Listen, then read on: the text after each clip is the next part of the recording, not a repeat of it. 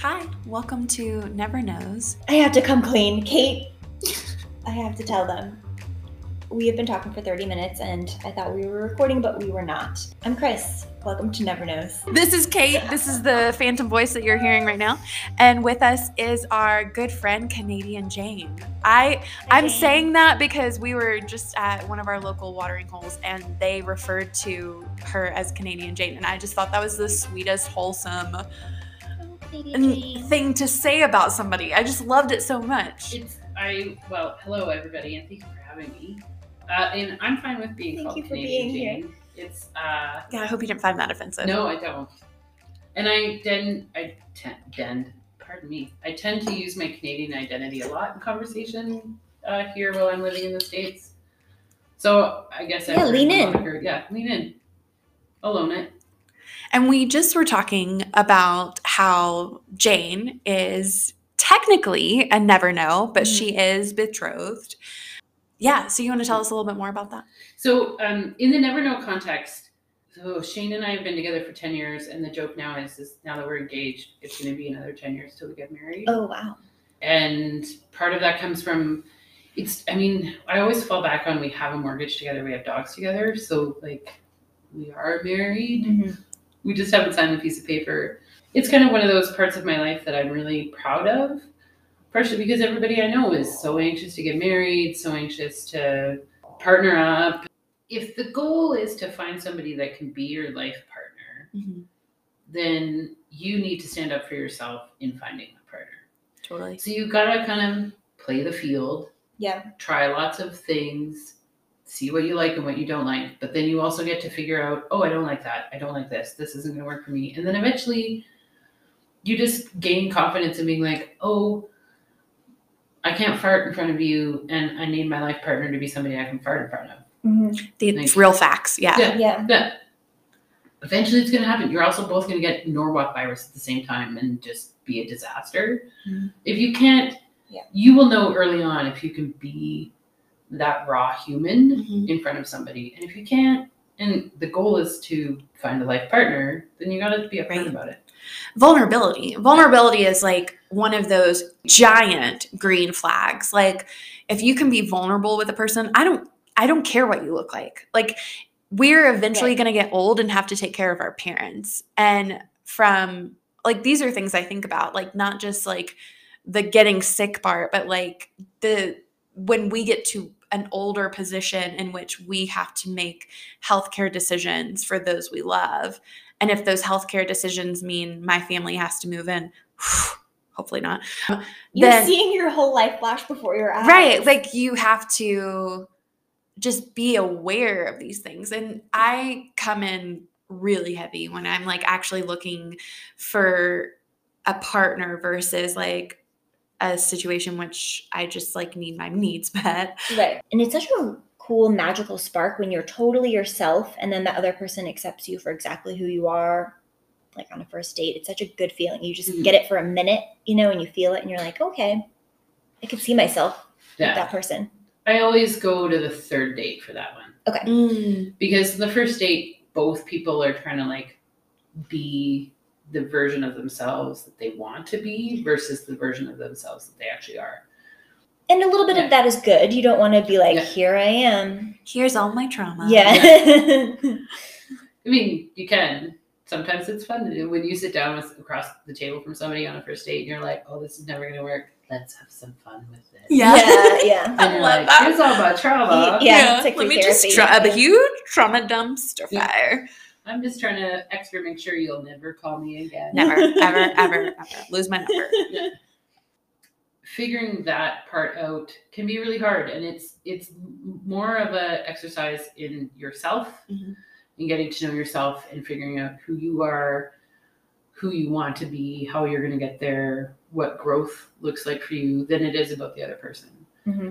And truthfully, it goes back to if you're comfortable being by yourself, you've done a lot of that work already. Mm-hmm. So then when you're looking for that partner, it's about, okay, this is how I work. Will you fit with how I work? And will I fit with how you work? Absolutely. Yeah. Because I have definitely dated a lot of people who I'm like, you will fit how I work. And then a couple months into it, I'm like, well, I don't fit you. Mhm. Oh, interesting. And those are the ones that I would refer to as my ghosts. Ooh. Ghosts. Yeah. The They haunt idea you? of what it could have been follows me around a lot. Oh. So I feel like I'm constantly haunted by these, like, that could have, if I had just done it this way. And it's not that I'm pining for them. It's more of like, there feels like there's unfinished business. Like a little parallel universe. I have Yeah, where, those. you know how they talk about like ghosts come back and haunt you because they have unfinished business? Yeah. Right. It's that concept. Like, it's not like, oh, I want to date that person and I'm just kind of biding my time. It's not that at all. It's more of like, there's something unresolved Mhm. here, and that that lack of resolution nags at me. But that's a me thing, and I know myself well enough to know that, like, I will pick at that and poke at that until it either bursts and becomes a giant mess. And I'm just not very good at letting things lie when I should. I totally have those as well. And I was just thinking about this the other day. There are those relationships that I have haunting. Mm-hmm. But then I have relationships that I've completely forgot about. Do you think? And you can't even remember their name. And Right. Like, oh my God, I dated that person. I tried so hard. I used to be so proud that I could remember everybody's first and last names. And then the other night I literally was lying in bed being like, ooh, what was that guy's name? Right. Mhm. Do you think then that we don't remember them because they're complete? That we have closure? That it was, but I don't know if I would call it closure. I just think, like, I've learned everything from that point in my life that I needed to learn. So the ones that haunt me, I don't have to see them again for the rest. Like, I clearly am still, there's a thing that I haven't learned yet. Mm-hmm. So, and the reason why I think it's all about me, it's nothing about them, is that, like one of them for sure, I bet $100 doesn't even think about me anymore. But Maybe. You never know. No. Oh no. Oh no. Oh no. Oh no. Don't you know? But it's that there's a lesson in there that I have failed to learn. Mm-hmm. I cannot tell you how much I love this way of looking at things, because I was trying to think too, because we bring up past dating situations and create monikers for different people for the podcast. And I was trying to think the other day about, like, just, I don't know, timeline of dating and like different people and stuff in my life. And there was like a total part of my life that I completely forgot. And it was late middle school, early high school. And I was in love with this guy. Like, I cannot tell you, like, I just totally infatuated. That is probably, I feel like I didn't know what love was then, but I was very, very infatuated. Those crushes are so intense. It was so intense. Painful. Yes. It's all you think about. It was very, it ready, consumed me. Yeah. Like, it was very, very painful, all of it. And I couldn't believe that when I remembered, I had completely forgot about it. And I was like, what? Like, this was like, we were primetime friends on AIM. Like, we got to know each other, all these different things. And it was just like, that moment in my life was gone. And I think you're right. I learned everything I could from him in that relationship, and then it was gone. And that's a foundational one. Yeah. So if you think about it as the foundation, that's your basement. Like, how many times do you go in the basement and be like, this is here? And, like, you don't really go to the basement to, like, double check what's in the basement, but it matters. Brad's in the basement. Yeah. But it still is important because everything else grows from there. So you still need that, but you've learned the lesson. You've moved on. Yeah. You've actually fallen in love and been like, oh, that wasn't love. That was an obsession. Mm-hmm. This is love. And so you've learned, and you've built the blocks on top of that so that you do forget about it, because there's nothing else to gain from it. Like a fling you have in the retirement home? The lawn outside. Oh yeah, the garden gnomes. Yeah. I would see the attic. So for Shane and I, we will reach the attic portion of our relationship when everything just is. Mm-hmm. And we go to the attic to put keepsakes in and things we don't want to get rid of. And that's what's in the attic. So I actually think of it more in terms of, like, when one of us dies before the other one. Yeah. Then you're going up to the attic, you're looking at the memories. Exactly. Yeah. God, that's fucking beautiful. Whoa. Yeah. I will also caveat this by saying that Jane is really into death research. Yes. Oh we my both God. we both study What? health communications. So I am fascinated by the things that make people uncomfortable. And death always makes people uncomfortable. And so I like want to look at how we talk about it and why is it uncomfortable? It shouldn't be uncomfortable. No, we all die. We all die, and we all will encounter death, be it the death of a pet, to the death of a loved family member, to the death of a spouse or a partner or whatever it is. Like we will experience it multiple times in our life. Right. But yeah, we never sit down and be like, so I was at this funeral and I got to tell you, this like crazy thing happened because everybody like we don't farted at the funeral. I farted at a funeral. I've done it. Like, but we don't tell those stories. And Right. so I'm really interested in why aren't we telling those stories? Because those are what I consider to be true human moments. Mm-hmm. And if we shared more of those true human moments, we might actually be nicer to each other. Mhm. Because then we'd realize like, oh, we're similar. Absolutely. I think it's so weird that I've had friends or I've dated people and I've known them for a year and then they open up about the fact that like their parent died. And I'm like, wow, I had no idea. And then they like talk about it briefly and then it's like something you never talk about again. It's so odd that we aren't like, that's the first thing you talk about. Do you tend to go deep in your friendships? Like, do you ask deep questions? I mean, no. We should all be asking deep questions Yeah. all the time. It's just more, especially on a first date.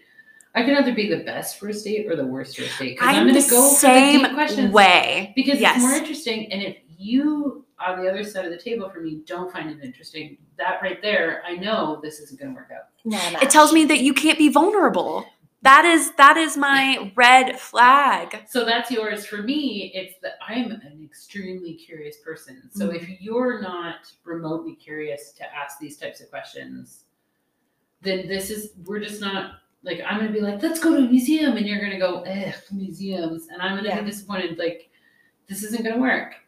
So I need you to be equally as curious as I am, or at least amused or interested in my curiosity. If you're willing to not be curious, but let me be as curious as I want, that's also fine. I think that's what I am. I'm more like interested in curious people, but like I prefer to stay in the shallow. And then, but I wish I were interested in having deep conversations. I'm like, can I ask you a question about that? Yes, please. So are you more interested in the shallow because you're too afraid to go to your own depth?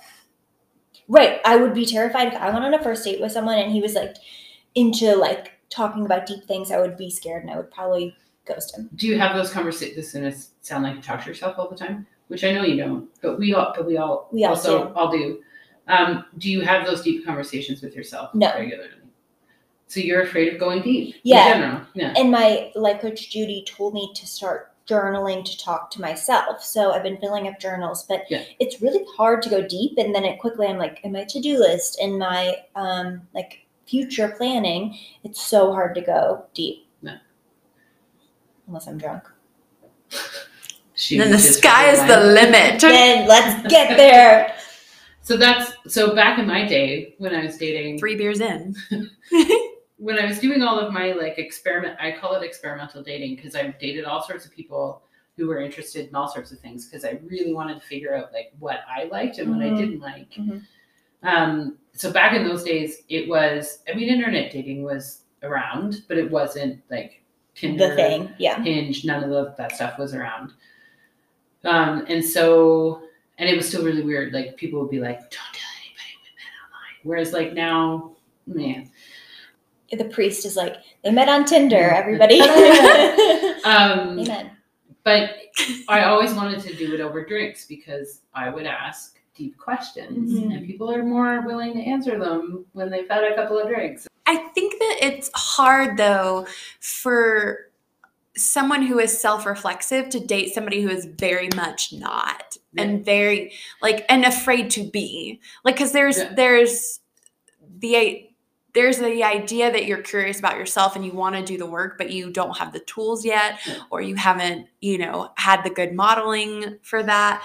And then there's men or women who they just don't want to do that work because they're scared to go there. So if you want to do the work, yeah, then the person who doesn't want to do the work isn't the match. No, absolutely not. And there's no point in trying to. That's where I get frustrated watching peers of any gender identification, of any sexual orientation, when they feel like, I really want this, and I'm sure if I just tried harder, I can convince the other person they want this. Mm-hmm. Don't do that. Yeah. It is not your job to change who those people are. Right. They might get there, but they have to get there on their own journey. You do not have the time or energy to hold their hand through it.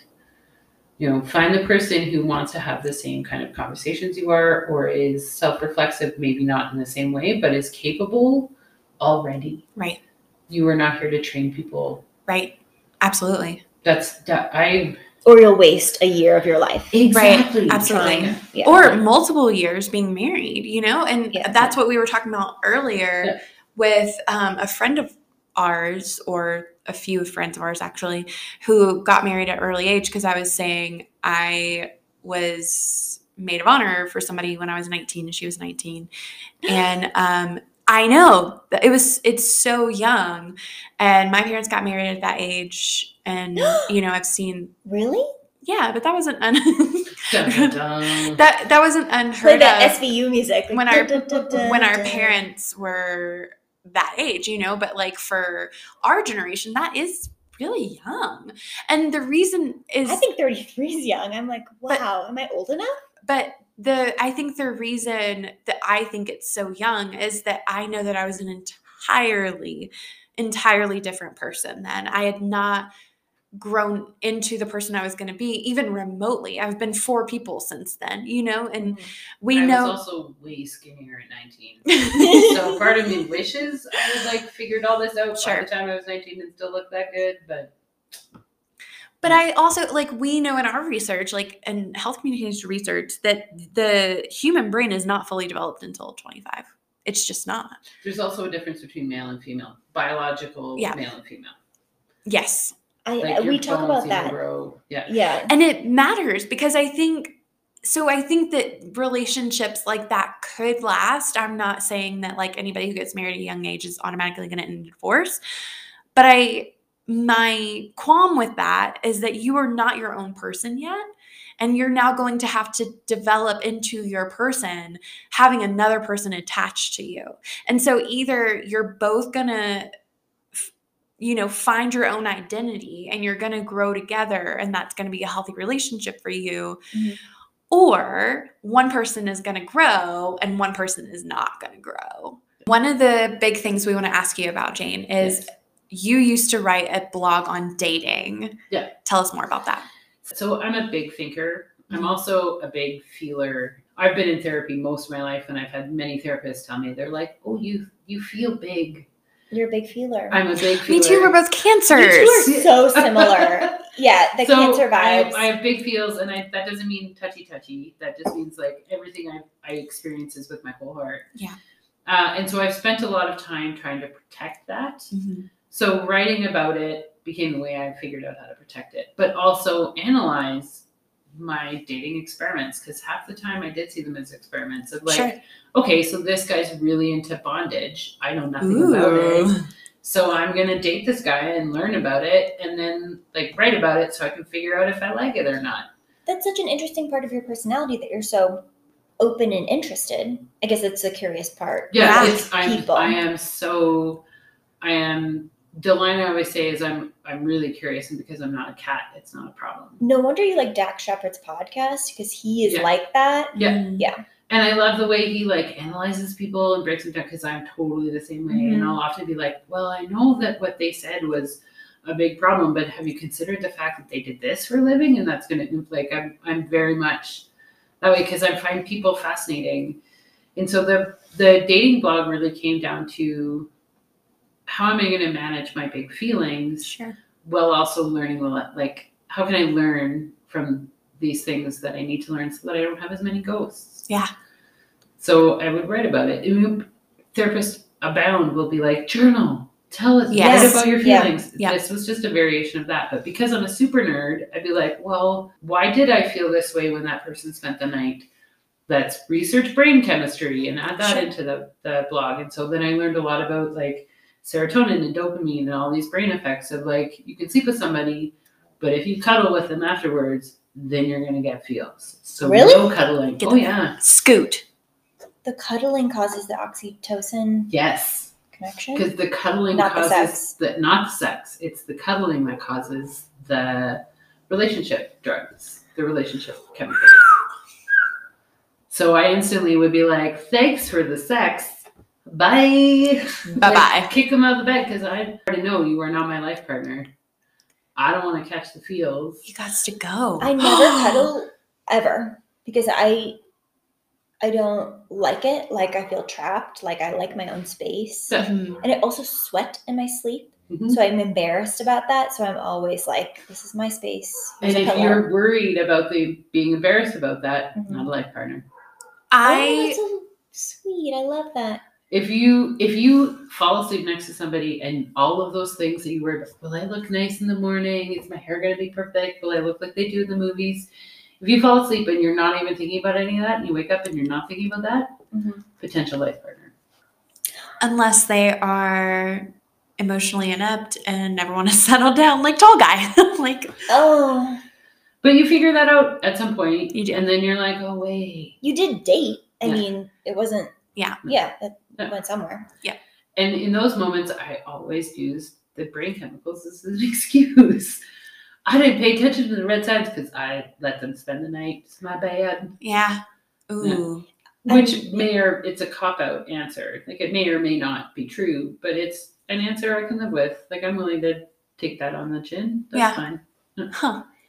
I'm curious about your partner, Shane, the Libra. Mhm. When did you meet him? How did you meet him? And when did you know he was the one? Okay, so we are regulars at a bar back at home. Okay. In Canada? In Canada, Cool. yes. It's in Saskatoon, Saskatchewan. It's called Amigos blah, blah. Oh, don't you know? Oh, The don't you fog. It was foggy. It's also the wine. Yeah. The wine. So it's called Amigos Cantina, and it's a really great place that's been an establishment for 35 years, more than 30, I think 38 at this point. And it's just a really great vibe of a place. Kind of a dive bar, Tex-Mex, kind of Mexican food. But local. But Everybody local, knows each other. everybody knows each other. There's this whole ton of regulars that go. And so he and I were both of the regular crowd. And a couple other regulars who were sisters, they were experiencing an end-of-life situation with one of their parents. Mm-hmm. And having been there in my own life, I kind of said to them, just off the cuff, next to Shane one night, I was like, hey, I know when you go through those things, like the normal everyday stuff, like doing your laundry or doing your dishes is going to be totally forgotten about. So if you want me to come over and do your laundry or do your dishes or whatever, I'll come and do that. And he sent me a message the next day being like, I heard what you said and that was really cool. Do you want to go for lunch sometime? Oh my God, I just got full body chills. That is so sweet. But the lunch was like a job interview. Well, I think, does anybody really know how to date? No, and so that lunchtime he was like, how many siblings do you have? Tell me about your mother. Like he just asked me this series of questions. And up until, like I had been so confidently single that I was like, oh, this guy that I met a regular, we're regulars at the same bar. We've talked about going for lunch lots of times. Like, we're just going for lunch. And then I left and went back. And at the time I was working in a communications office with a bunch of older women. And I walked back and was like, hey, I think I was on a date. Can like anybody decipher this for me? And all those like old biddies were like, oh yeah. What are the signs? Oh yeah, it was a date. Yeah. So, and then he officially asked me out on a date and we went to go see a band play. What band? And they're called the Sea Hags. They were a local band. Oh, cute. On December 12th. So this past year for our most recent anniversary, he reached out to them and got a poster from that night. And got it framed. Oh my gosh, that is so sweet. Yeah, so we went and saw that, and it was a disaster of a first date. Like, I'm not gonna lie, it was horrible. One of his best friend's exes was there and like totally did the basic instinct move and like flashed him her crotch. What? And Fun. Wait. How fun. Yeah, she like flirted with him the whole time, and it was just a disaster. But we laughed our butts off. Like we had so much fun with how bad it was going, but we had a great time. And then that day, my coffee pot had broken. So at some point in the night, I had mentioned like, I don't know what I'm going to do in the morning. My coffee pot's broken. I'm going to need coffee. So we showed up the next morning at my apartment with coffee. And that's I love him for you. That's when I was like, oh, this is really nice. And then like 2 weeks later, so where he was living was really close to where my mom was living. And so I would go to my mom's house and have dinner with her on Sundays and do my laundry because I'm cheap. Mm-hmm. And bring the sisters from the bars, laundry, bring it all. Whatever, just do it all. Yeah. And I had mentioned to him the last time I saw him, I was like, oh man, I'm out of windshield wiper fluid in my car. I have to get windshield wiper fluid. So he showed up at my mom's house, knocked on the door, introduced himself, and then put windshield wiper fluid in my car. Holy fuck. Yeah. And left and just like waved and was like, hey, bye, nice to meet you. Are you fucking kidding me? Yeah. I would have been like, I'm marrying you right now. Like, I would be fine with that. So my mother, who had seen me go through several disastrous relationships, looked at me and was like, never let this one go. He's it. Yeah. And really, I kind of link it back to that. Like, it was so practical and so necessary, and that's entirely who he is. And that's entirely who I was looking for and didn't know it. He's just sweet, nice, kind. He's a handful. I'm not sure. Are we all? Like, he's a handful, but I am also a handful. And so we figured out how to make our handfuls work. That sounds really dirty. We're here for it. No, that makes sense. Yeah. We figured out how they fit together. And so my handful matches his version of a handful. Yeah. And we complement each other that way. And so I get to be fully and completely myself around them. I love that. But it took me forever to figure out what fully and completely myself looked like. Yeah. And if I had gone through that and all the experiments and all the disasters ahead of time, I wouldn't have been in the right place to meet him. So that whole, like, you have to love yourself before you find somebody who's going to love you is actually kind of true. Yeah. It's a saying for a reason, you know? And did you feel any, I mean, this sounds like a magical connection, like your coffee pot broke. I mean, I still believe in fairy tales. So do you think there was any, I don't know, like magic there, like any divine intervention from any spirits on the other side helping you? No. Chris is very optimistic. No, so, but I see where you're going with it. And I would argue not then, but definitely later in the relationship. Yeah, they were like, okay, we'll help you now. Yeah. When we hit, and we've definitely in 10 years, we've definitely hit some pretty serious rough patches. Yeah. And that's where I feel like the divine intervention, the patience to work through that together required divine intervention. Spirituality. Yeah. So how did you know he was the one? What was the windshield wiper fluid?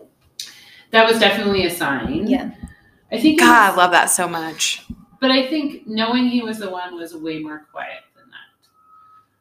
So it's those moments where I'm like watching a television show and I'm trying not to cry because like something happened to the dog. And I just start crying and he doesn't do anything. He doesn't acknowledge it. So I don't have to be embarrassed. He just scoots over a little bit closer. And so it's in those moments where I'm like, oh yeah, you're the one. I got it. It's good. That's it. Yeah. And so and when real life happens, and I was talking about this earlier, so my mother now has Alzheimer's and dementia, and I've spent the past couple of years, my sister and I have both been primary caregivers in this context, and I couldn't do it without my sister at all. I have to give her that massive shout out. But Shane also, when I phone Shane in the middle of the day being like, Mom's wandering again, I don't know where she is, I don't know when I'm going to be home, I know I don't have to worry about anything at home. And that's worth its weight in gold. Yeah. When I'm dealing with a crisis and know I can just do what I have to do and not worry about the dog getting walked in time or dinner happening or the bills being paid. Like having that trust in somebody is it's so worth it when real life hits. Because you're going to be called to go do stupid things that you're going to really regret and hate later. But not having to worry about anything else at the same time is really great. But I think that that's what is so great about y'all's relationship is like, it sounds like a true partnership. Yeah. And I think that like we're not modeled that that's what we need to look for. Yeah. It's not somebody who's gonna fulfill you, right? It's not somebody who's gonna, solve all your problems, but it's somebody who shows up consistently, and you meet each other's needs and on a listens consistent, and remembers. right? Really like simple stuff. Right. Yeah. The bar is not astronomically high, gentlemen. No. Well, and if you are somebody who is setting an astronomically high bar, you have to then question yourself. Right. Because there is nothing in life that is worth that height. Right. Like life is going to be... And it's not consistent either. Yeah, and life is going to be squishy farts and the flu and people dying and sad things happening and the messy dogs cries. Throwing up in the middle of the night. Or you change their food and then they poop all over the house. Life is going to be dirty and uncomfortable and gross lots of the time. And if you're going to set a bar so high that nobody can achieve that, then you're also doing that to yourself. And you're going to put yourself through so much pressure to try to be something that's totally unattainable. I thought about this a couple months ago. My sister fell out of her attic, and there's a whole thing. And she has been bedridden for a while because she broke her tibia. And I had to help her do everything while I was there, and so did my brother-in-law. And like, she was in this, like, had this old person's like makeshift toilet next to her bed and everything. Yeah. And I just was like, this may sound crass, but I was like, you don't know how much you love someone unconditionally until you have to empty and clean their poop bucket. Like, Oh my God. And then I was thinking, I was like, I don't think I've loved anyone that much. I don't think I've dated anyone who I would like clean up after, and be okay with like those types of things. And it really like puts things into perspective. And you're like, this is the person you might want to spend the rest of your life with, Yeah. Maybe the poop bucket person isn't a great first date, but you get there and you love them. What is the worst date you've ever been on? Oh no, there's so many.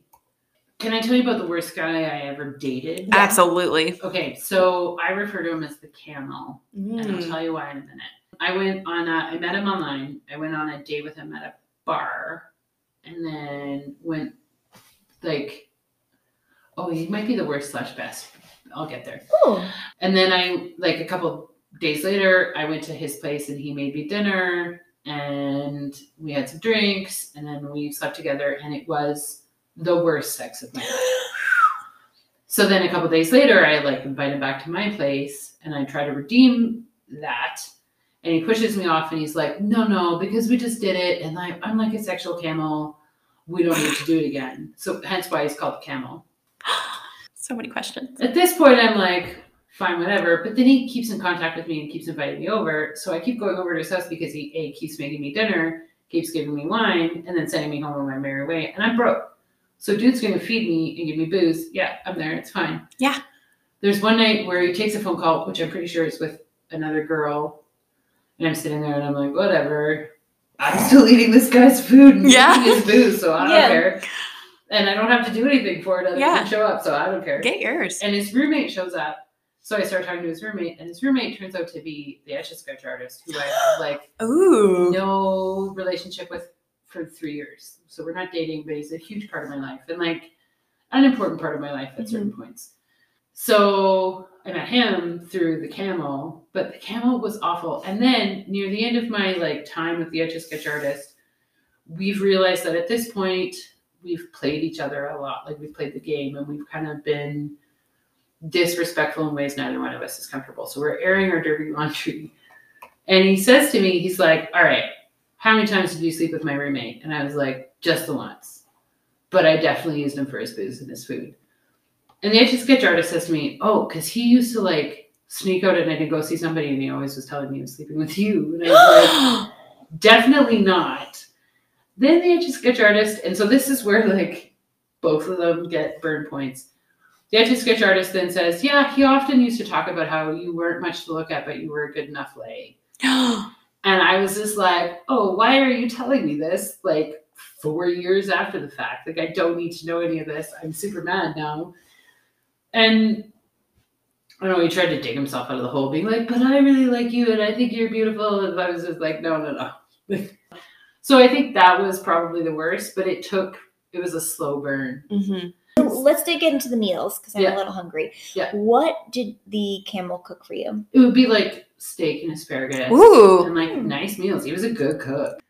My favorite part about the camel is that for a while I had a roommate who worked at a pub in like a couple towns over. And I would occasionally go to work with her because her boss was this like big black British dude who really loved me and loved the stories I told. And so I'd go and he'd buy me breakfast and I'd have like a beer and breakfast or whatever, because British pub, so you get breakfast and beer. Love it. Love it. And I would sit there and this roommate started telling me stories about this guy she would serve at lunchtime all the time and how rude he was. And eventually, like 3 months into living with this woman, we clued in that that's the camel. So she had heard all these stories about the camel. And then so we clued in. And so then she told her boss, Derek, who the next time he was in, kicked him out of the bar. He was like, you don't treat women very well. You're out of here. And he kicked him out of the bar with no context at a lunch hour when I wasn't even around. So that's my favorite part about the story was like... Shout out to Derek. Yeah. He was a lovely man.